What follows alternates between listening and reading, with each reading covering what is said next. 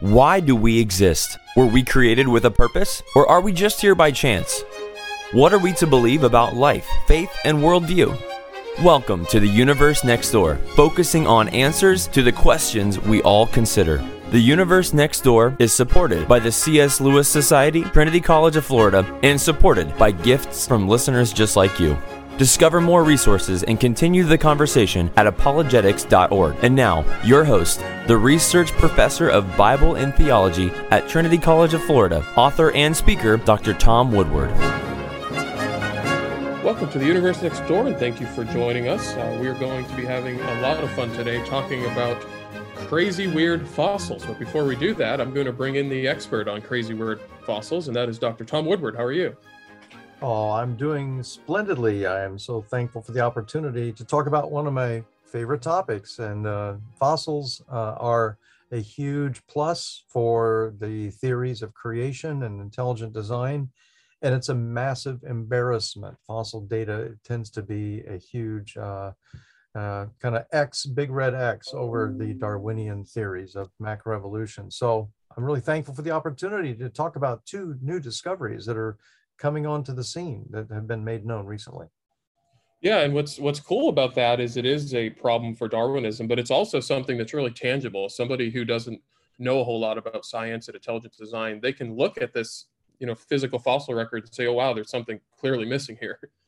Exactly. I remember just like yesterday, I was over just a little bit over a year ago in Moldova. That's a country which is snuggled in right next to Ukraine, which of course is suffering its own tragic invasion from Russia right now. But the Moldova state, this kind of sovereign country wedged in between Romania and Ukraine, is not known as a kind of like a positive place for preaching the gospel, because they had Russian imposed propaganda for many decades that taught in the public schools. We now know from fossils that, and from other data, but they would always emphasize from fossils, that evolution is a fact, that there was no planning, there was no foresight, there was no creator. And therefore, you can discard the idea of God as so much, mythology and legends from centuries past. And so when I went into the university in the north end of Moldova and spoke in some other colleges and universities in the capital city there of Moldova, everywhere I went, I had fossils with me. And guess where people would make a beeline for at the end of my talk? The fossil table.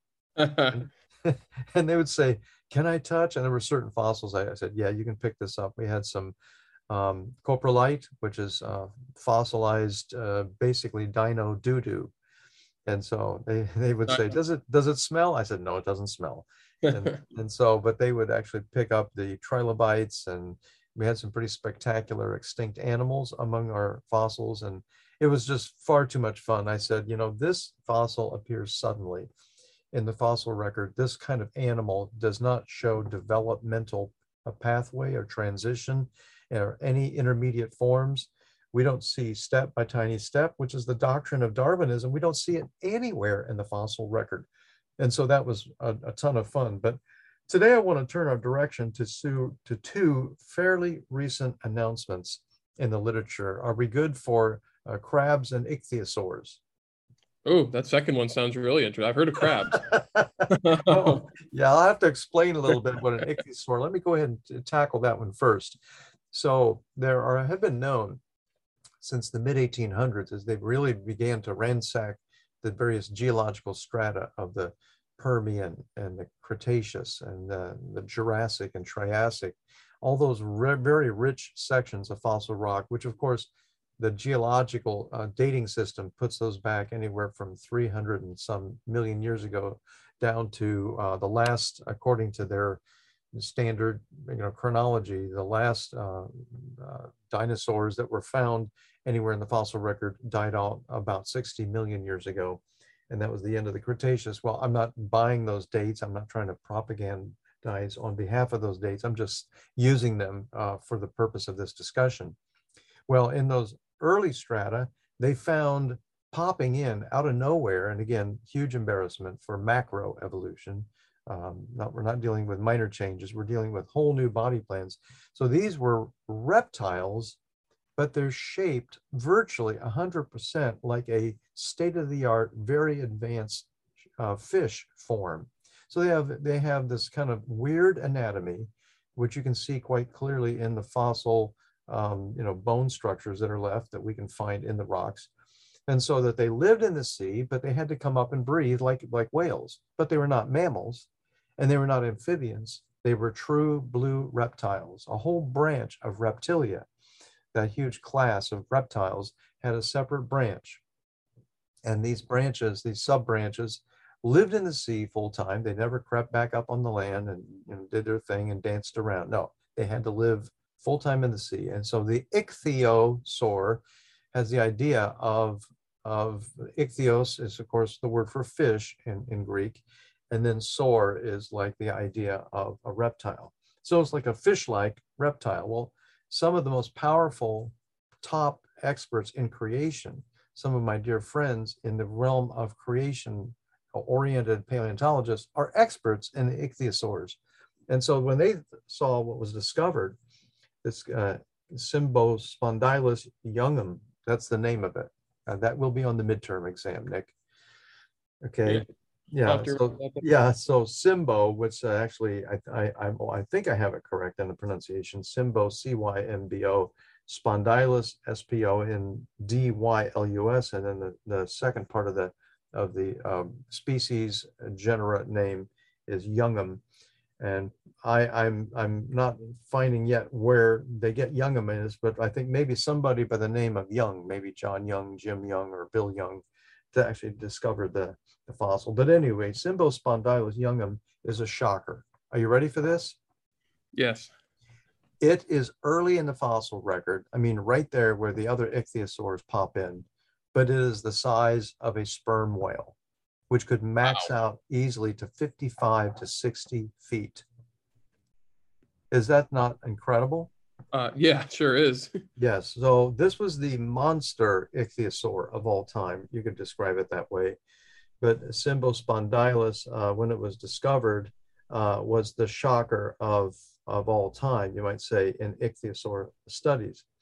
And so, people may say, oh, well, we know that, whales evolved from land animals. Whales evolved from something like a pig, a cow, or a buffalo. And all I can say is good luck with that theory.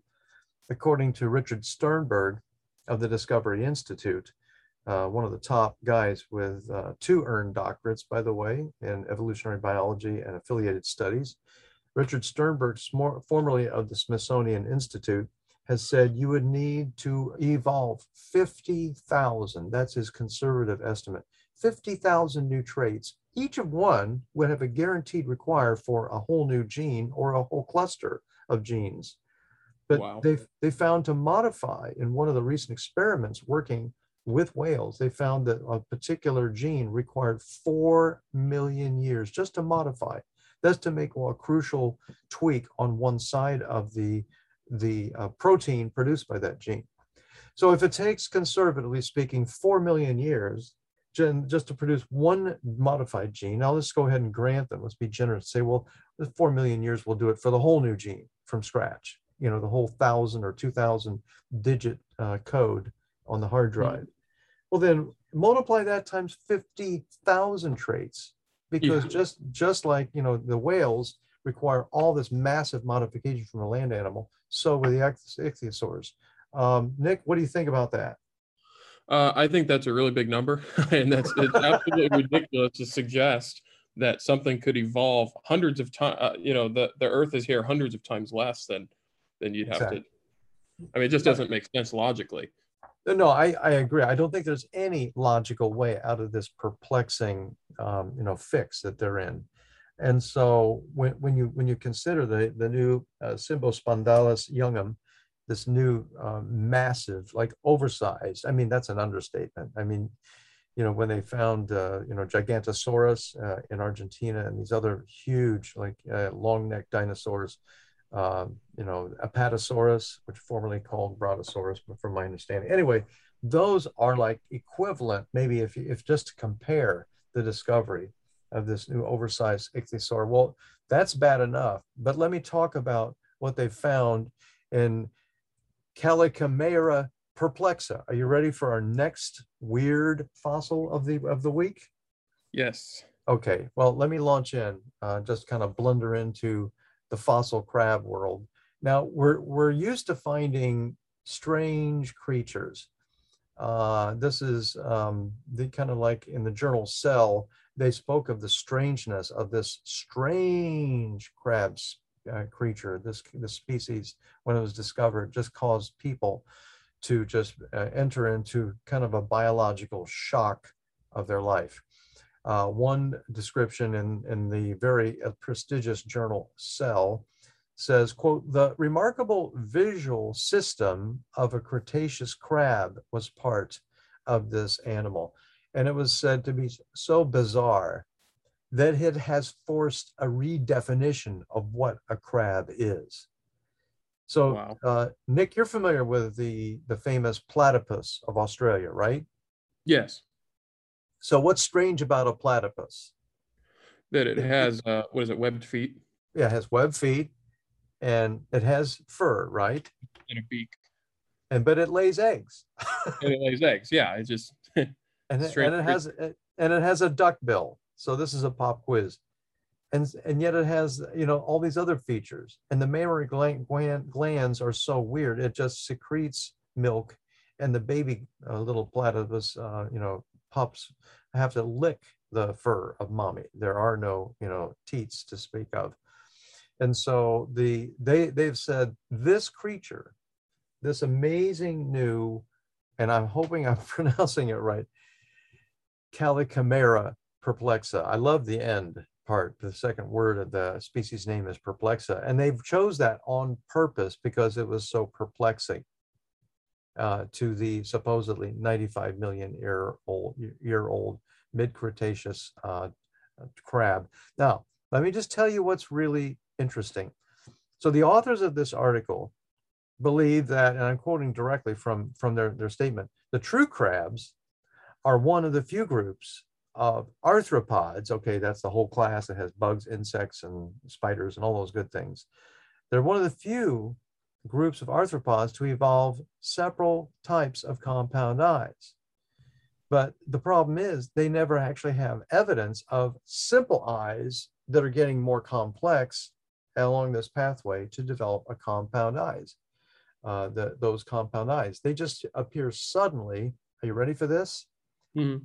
Down in the lowest level of the Cambrian strata. Wow. So you have a huge conundrum here, because even Anomalocaris, the famous champion, the kind of the monster of the deep back in the Cambrian, most of the little Cambrian animals running around, very complex, tremendous variety. It's like an Amazon jungle of the sea. But the Cambrian animals mostly were 3 or 4 inches at the max, maybe usually 1 or 2 inches. And the Anomalocaris could be 5 to 7 feet when fully grown. Wow. And so its compound eyes were very appropriately large compared to its body. Its eyes would grow to be the dimension, we might say, 1/2 inch to a full inch wide, with all those lenses, those hundreds of miniature lenses fit into the surface. So that's bad enough. But imagine that you have a crab swimming around, in this case of the Calicamera perplexa. It's called, kind of the most bizarre because its eyes are oversized. One of the descriptions of this strange creature, just almost like was just bubbling over with excitement, but almost trembling with fear as to what they're finding. He says, although the ocular anatomy, that is the anatomy of the eyes, is preserved in exquisite detail in several specimens, they found several of these guys, and it demonstrates the unique visual system in this crab. Quote, it does not reveal the origin and evolution of the many types of compound eyes found in extant crabs. In other words, it doesn't give us the slightest hint or the most modest help in understanding how these complex crab eyes could evolve in the first place. And that's what we're interested in, right? Yeah. I mean, Yeah. And I think people in higher education, I think they understand this because you have Stephen Jay Gould, for example, with his punctuated equilibrium, which is basically, we can't explain how these things slowly evolved. So it was just magic. They jumped from this thing to this thing with no evidence, Yeah. or no, or very little evidence. Yeah, I they would they they no they, evidence. they almost like draw, your gullibility to a breaking point. Right. It's like the biological version of the God of the Gaps. Or we don't know, so it just happened quickly. Or Rudyard Kipling's Just So stories. Yeah, right. How the leopard got its spots, how the camel got its hump. I always loved reading those. I actually read How the Camel Got Its Hump to one of my grandkids, and not too long ago, and they looked at me and they said, "That's a funny story, but no one believes that." And I was thinking, well, let me tell you another funny story called macroevolution. we're instructed in school to believe that. Right. But let me just read to you just a couple more words. I just am loving this too much. The researchers from Yale, that was our opposition. I went to Princeton, but I was accepted at Yale, so I'll just give them a doff of the hat. They're known for being very prestigious, but also academically, reputable university. The researchers from Yale University retrieved an abundance of hard evidence from the eyes of this organism. And this is again straight from their report. It's just amazing what they wrote down.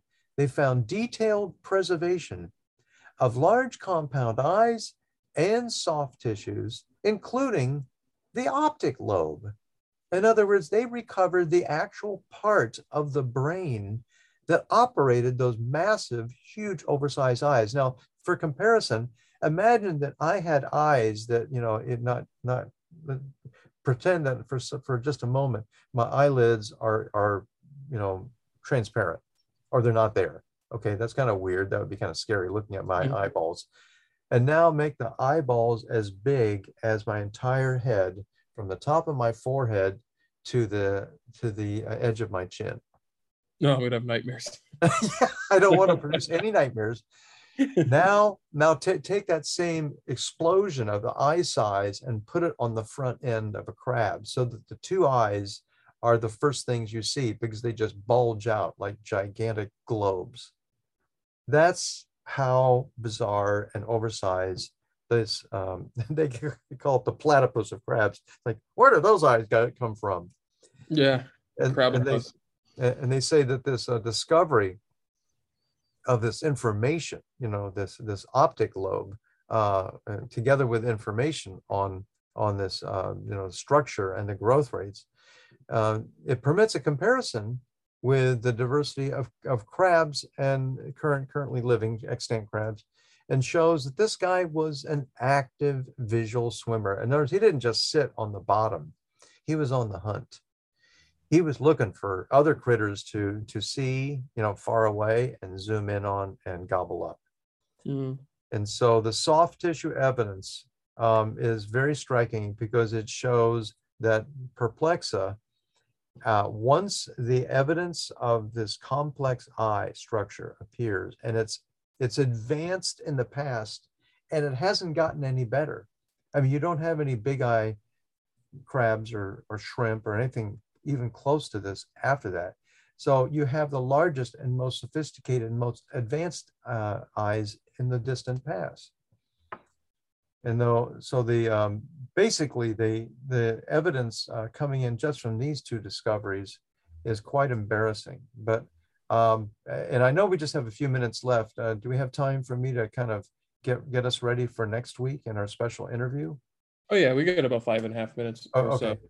So, well, I just want to mention that we are having with us next week, not an expert on fossils, although he is an expert on the past. He's really an historian of the powerful work, the writing, and the entire life of C.S. Lewis himself.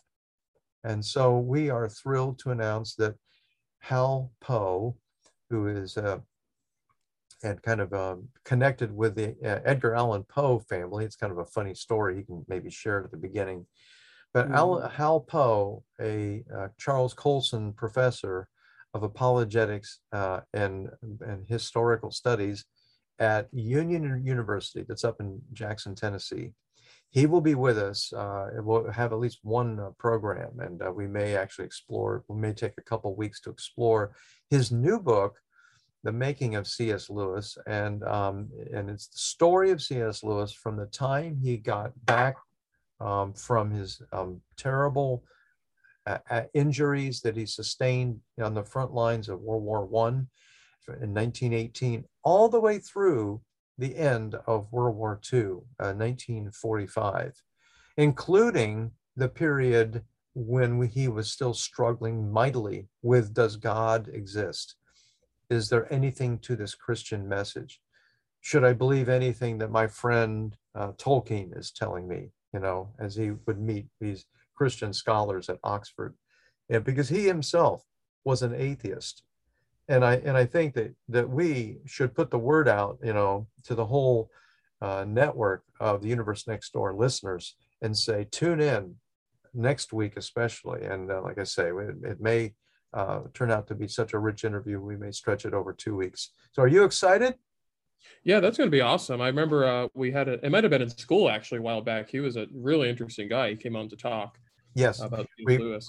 Yeah, we actually had a kind of a C.S. Lewis and the Evidence for God course we did, I think it was in 2020.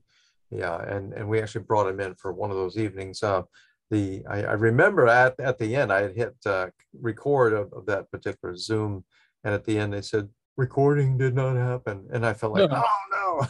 Man. But we're going to have a very special time, and we're considering also uploading it as a visual Zoom file to our webpage. But for sure, we're planning and looking forward to having Hal Poe with us. By the way, he is going to tell the story of C.S. Lewis as a British Secret Service agent, MI6. Oh yeah, like we touched upon. I think it was last week's episode. Yes. So that will be quite something to look forward to. As we said already last week, that the story is just been confirmed, and he told me when I was setting up our taping, when we meet with him next week, he said, quote unquote, yes, the people at the MI6, as I have maintained contact with them, are telling me that you got to be careful about this because we can't reveal anything. Yeah, even so long later. Exactly. So but that's something that I just think we should spread the word that Hal Poe, author of this, hopefully it'll be a trilogy, 3 books, but the second book, which came out just a few months ago, he's going to be giving the highlights, including the untold story of Operation Iceland as it was working with the British MI6. I think it's pretty crazy wonderful. But yeah, thank you for all your help. Yeah, absolutely. And I'd mentioned last week, it's just really cool to hear these stories about C.S. Lewis that you wouldn't have known otherwise. I mean, I know you've had an opportunity to go over to his old house in England and meet his stepson, Doug Gresham, and everything. So that's just really cool to hear the stuff you can't just find out in the public. Yeah, I mean, it's awesome when you meet, and even some of the funny things I said that Doug Gresham, had said that, the accusations made against his mother, that his mom, married C.S. Lewis for the financial advantage. And Hal Poe said, oh, that's funny. He says, if you consider that theory, Lewis had a state of degraded, in other words, care for his house. The Kilns was such poor shape. She would know there's no money in there to marry into, because he was such a kind of, he gave away all the funds, practically almost everything he ever earned, he gave away for Christian ministry and to help the poor. It's an amazing story. Yeah, it really is. I was actually just talking about that recently with somebody, but join us when we have on Hal Poe. It's going to be awesome. I can tell you from experience, he is like a C.S. Lewis encyclopedia. So thank you for joining us. We hope you enjoyed learning about crazy, weird fossils. We hope that they are going to be a reminder to you of how great God is and how nobody else could replicate what he does on his own. So thank you for listening, and we'll see you back here next week on The Universe Next Door. You've been listening to The Universe Next Door with Dr. Tom Woodward, sponsored by the C.S. Lewis Society and Trinity College of Florida, and supported through the gifts of listeners just like you. To gather resources, continue the conversation, and support The Universe Next Door with your financial gifts, go to apologetics.org. That's apologetics.org. And join us again next time as we continue to seek the truth about life, faith, and worldview in the universe next door.